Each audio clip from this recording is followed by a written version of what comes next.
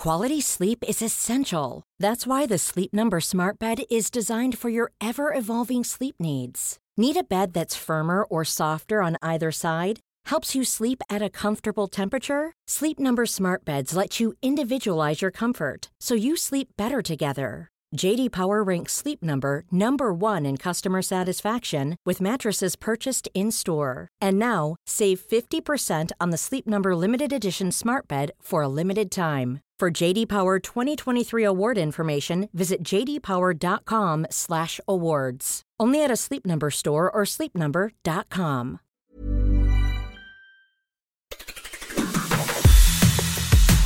It's Saturday the 9th of September. I'm Ciara Evans and this was a week that saw crumbling concrete chaos, reshuffles and by-election announcements. The UK rejoined the EU science programme and Robbie Williams tells all. Grab a cup of something hot, put up your feet and get up to speed on the 7 biggest stories of the week.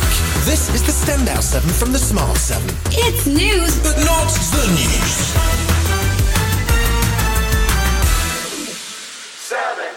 It was back to school week in England, but thousands of kids were staying at home after more than 100 schools were asked to remain closed due to safety concerns about crumbling concrete. Reinforced autoclaved aerated concrete, or RAAC, was used in lots of public buildings between the 50s and 90s, but it's at risk from structural failure when it gets wet. This week's closures were triggered after a beam collapsed over the summer at a school which wasn't thought to be at risk. It affected nurseries, colleges and hospitals too, and Chancellor Jeremy Hunt said the government will address the problems. As soon as problems have been identified, we started a huge survey of every single school in the country.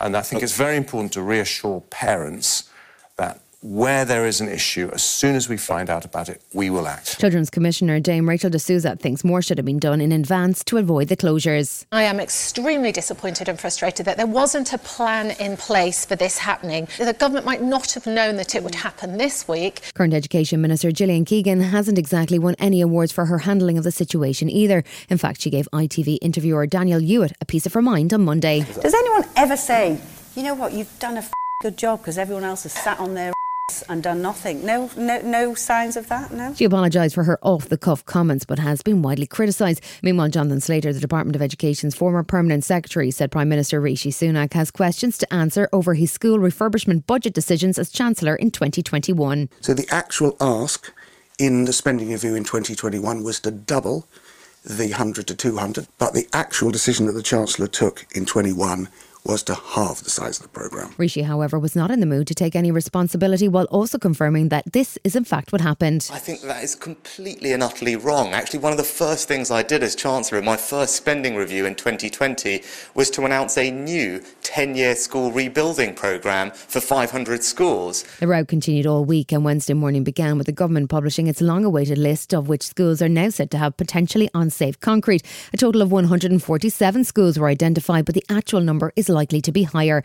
At PMQ's Labour leader Keir Starmer wasn't surprised and blamed the Tory government. This crisis is the inevitable result of 13 years of cutting corners. It's the sort of thing you expect from cowboy builders. The difference, Mr. Speaker, is that in this case, the cowboys are running the country. Prime Minister Rishi Sunak didn't seem to have much of an answer to that apart from a promise to throw some cash at the problem. New funding will be provided to schools to deal with this issue, but also to ensure that we can get through this as quickly as possible. Labour's Shadow Education Secretary Bridget Phillipson was quick to point out that the Cabinet has been keen to blame everyone but themselves. Pushing responsibility onto others without powers, without resources, without the support they need is to very simply pass the buck. And my word, there has been an awful lot of it this week.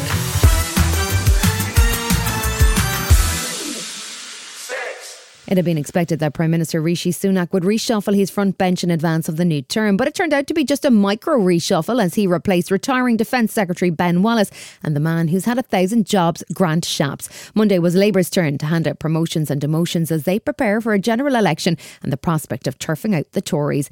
Lisa Nandy and Jonathan Ashworth were two big name casualties who got bumped off the front bench, creating space for Shabana Mahmood, Liz Kendall and Hilary Benn. Deputy Leader Angela Rayner will be Deputy Prime Minister if Labour win the election, with Pat McFadden now in charge of the campaign. New Shadow Culture Secretary Tangam Debonair says it's time to get ready for power. If we're going to tackle climate change, if we're going to give children a great future, we need Keir to feel like he's got the right team around him. We need the right people in post. It turned out to be a tough week for Rishi, between concrete, new sewage leaks, a high-profile prison break and now more by-elections loom. The first in Scotland to replace SNP MP Margaret Ferrier. The date of the mid-Bedfordshire poll has also been announced. That's the contest to replace Nadine Dorries.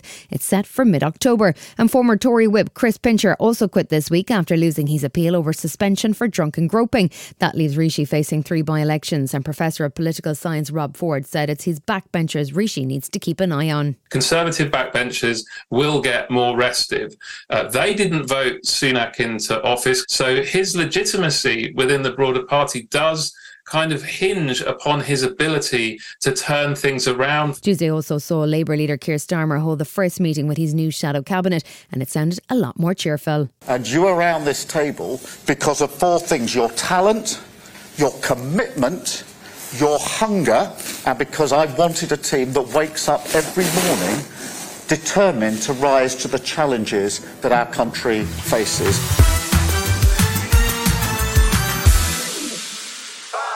Ukrainian President Vladimir Zelensky announced on Sunday evening that he was replacing Defence Minister Oleksiy Reznikov. He's proposing, after 550 days of full-scale war, that it's time for change as efforts to clear up corruption in the Defence Ministry continue, although there's no suggestion that Reznikov has been accused of anything, and he duly resigned with the new Defence Minister named as Rustem Umerov. Meanwhile, Ukrainian forces have been making steady progress in their counter-offensive, and this week it was reported that they've managed to finally breach Russia's first and strongest defensive line near Zaporizhzhia. Ukrainian Foreign Minister Dmytro Kuleba says they're making significant gains. If Ukraine was failing, I would probably be the first one to speak the truth. But we are not failing. We are moving forward. We liberated dozens of square kilometers of our land through minefields with no air coverage. This week also saw Russian President Vladimir Putin meet with Turkish President Erdogan on Monday. On the agenda was the now paused Black Sea grain deal. Turkey is keen to resuscitate the deal, which saw millions of tonnes of grain shipped to ease a growing food crisis. But Russia's President Putin is demanding an easing of restrictions on their own exports of food and fertiliser first. In terms of security in the region, of course, we will not ignore the issues related to the Ukraine crisis. I know you are going to bring up the grain deal. We are ready to negotiate in this regard. US Secretary of State Anthony Blinken popped up in Ukraine on Wednesday on a surprise visit to the war-torn country. He announced a new $1 billion package of US assistance, including controversial depleted uranium ammunition for Abrams tanks, and he met with his Ukrainian counterpart Dmitry Kuleba and the President Vladimir Zelensky. We've seen good progress in the counteroffensive. We want to make sure that Ukraine has what it needs, not only to succeed in the counteroffensive, but for the long term, to make sure that it has a strong deterrent, a strong defence capacity. Meanwhile, new UK Defence Secretary Grant Shapps was busy officially declaring the Wagner mercenary group a terrorist organisation, meaning it's now illegal to join them. The Defence Secretary also spoke on Sky to Kay Burley, where he also confirmed that one of the Chieftain tanks the UK gifted to Ukraine has been destroyed and won't be replaced. They've got the 14 tanks, or one fewer now, and we accept that in a military zone, this is the sort of thing that happens. But we'll always keep, what we're providing under close review.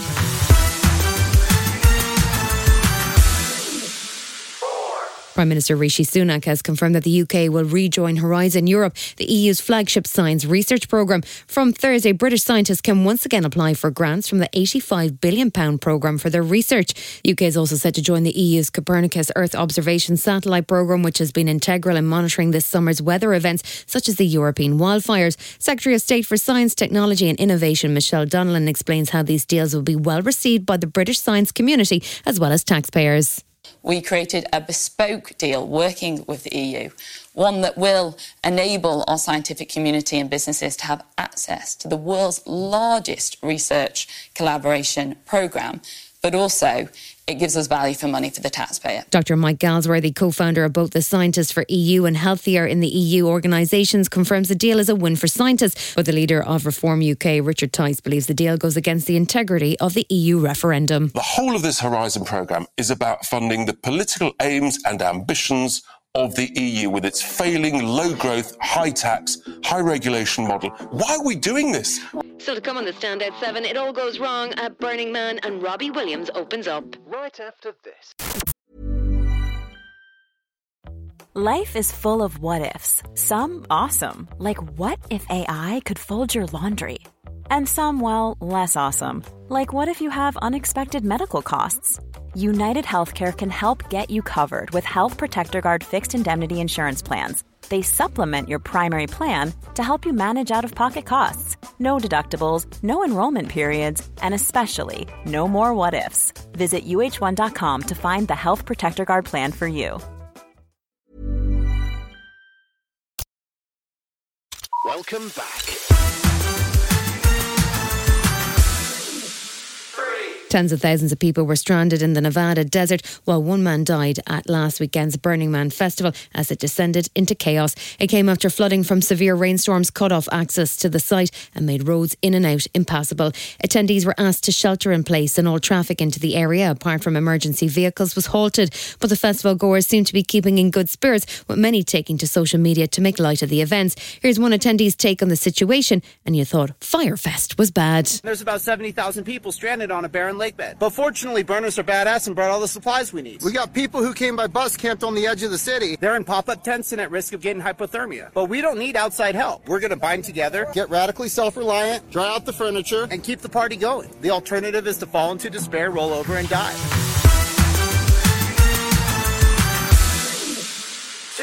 The Rolling Stones are making a comeback. The rock legends held a press conference with Jimmy Fallon in Hackney announcing their first album in 18 years. The remaining trio of Stones paid tribute to late drummer Charlie Watts as they announced the release of their new single, Angry. The new record is called Hackney Diamonds and it includes a track with Lady Gaga. Mick Jagger was happy to give fans all the details. We're here to present our new single, which is called Angry. And Angry is the first single from our new album called Hackney Diamonds, which is why we're in Hackney, and which comes out in October the 20th.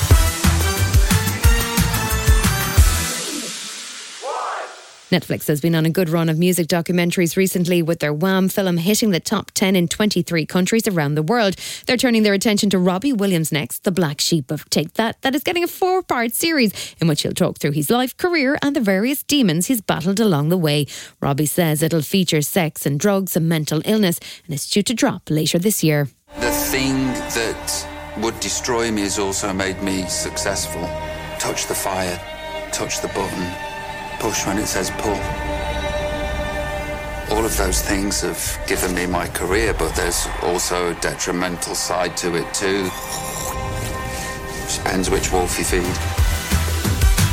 You've been listening to The Smart 7. We'll be back tomorrow at 7 a.m. Hit that follow button and have a great day. Give us 7 minutes, we'll give you the world.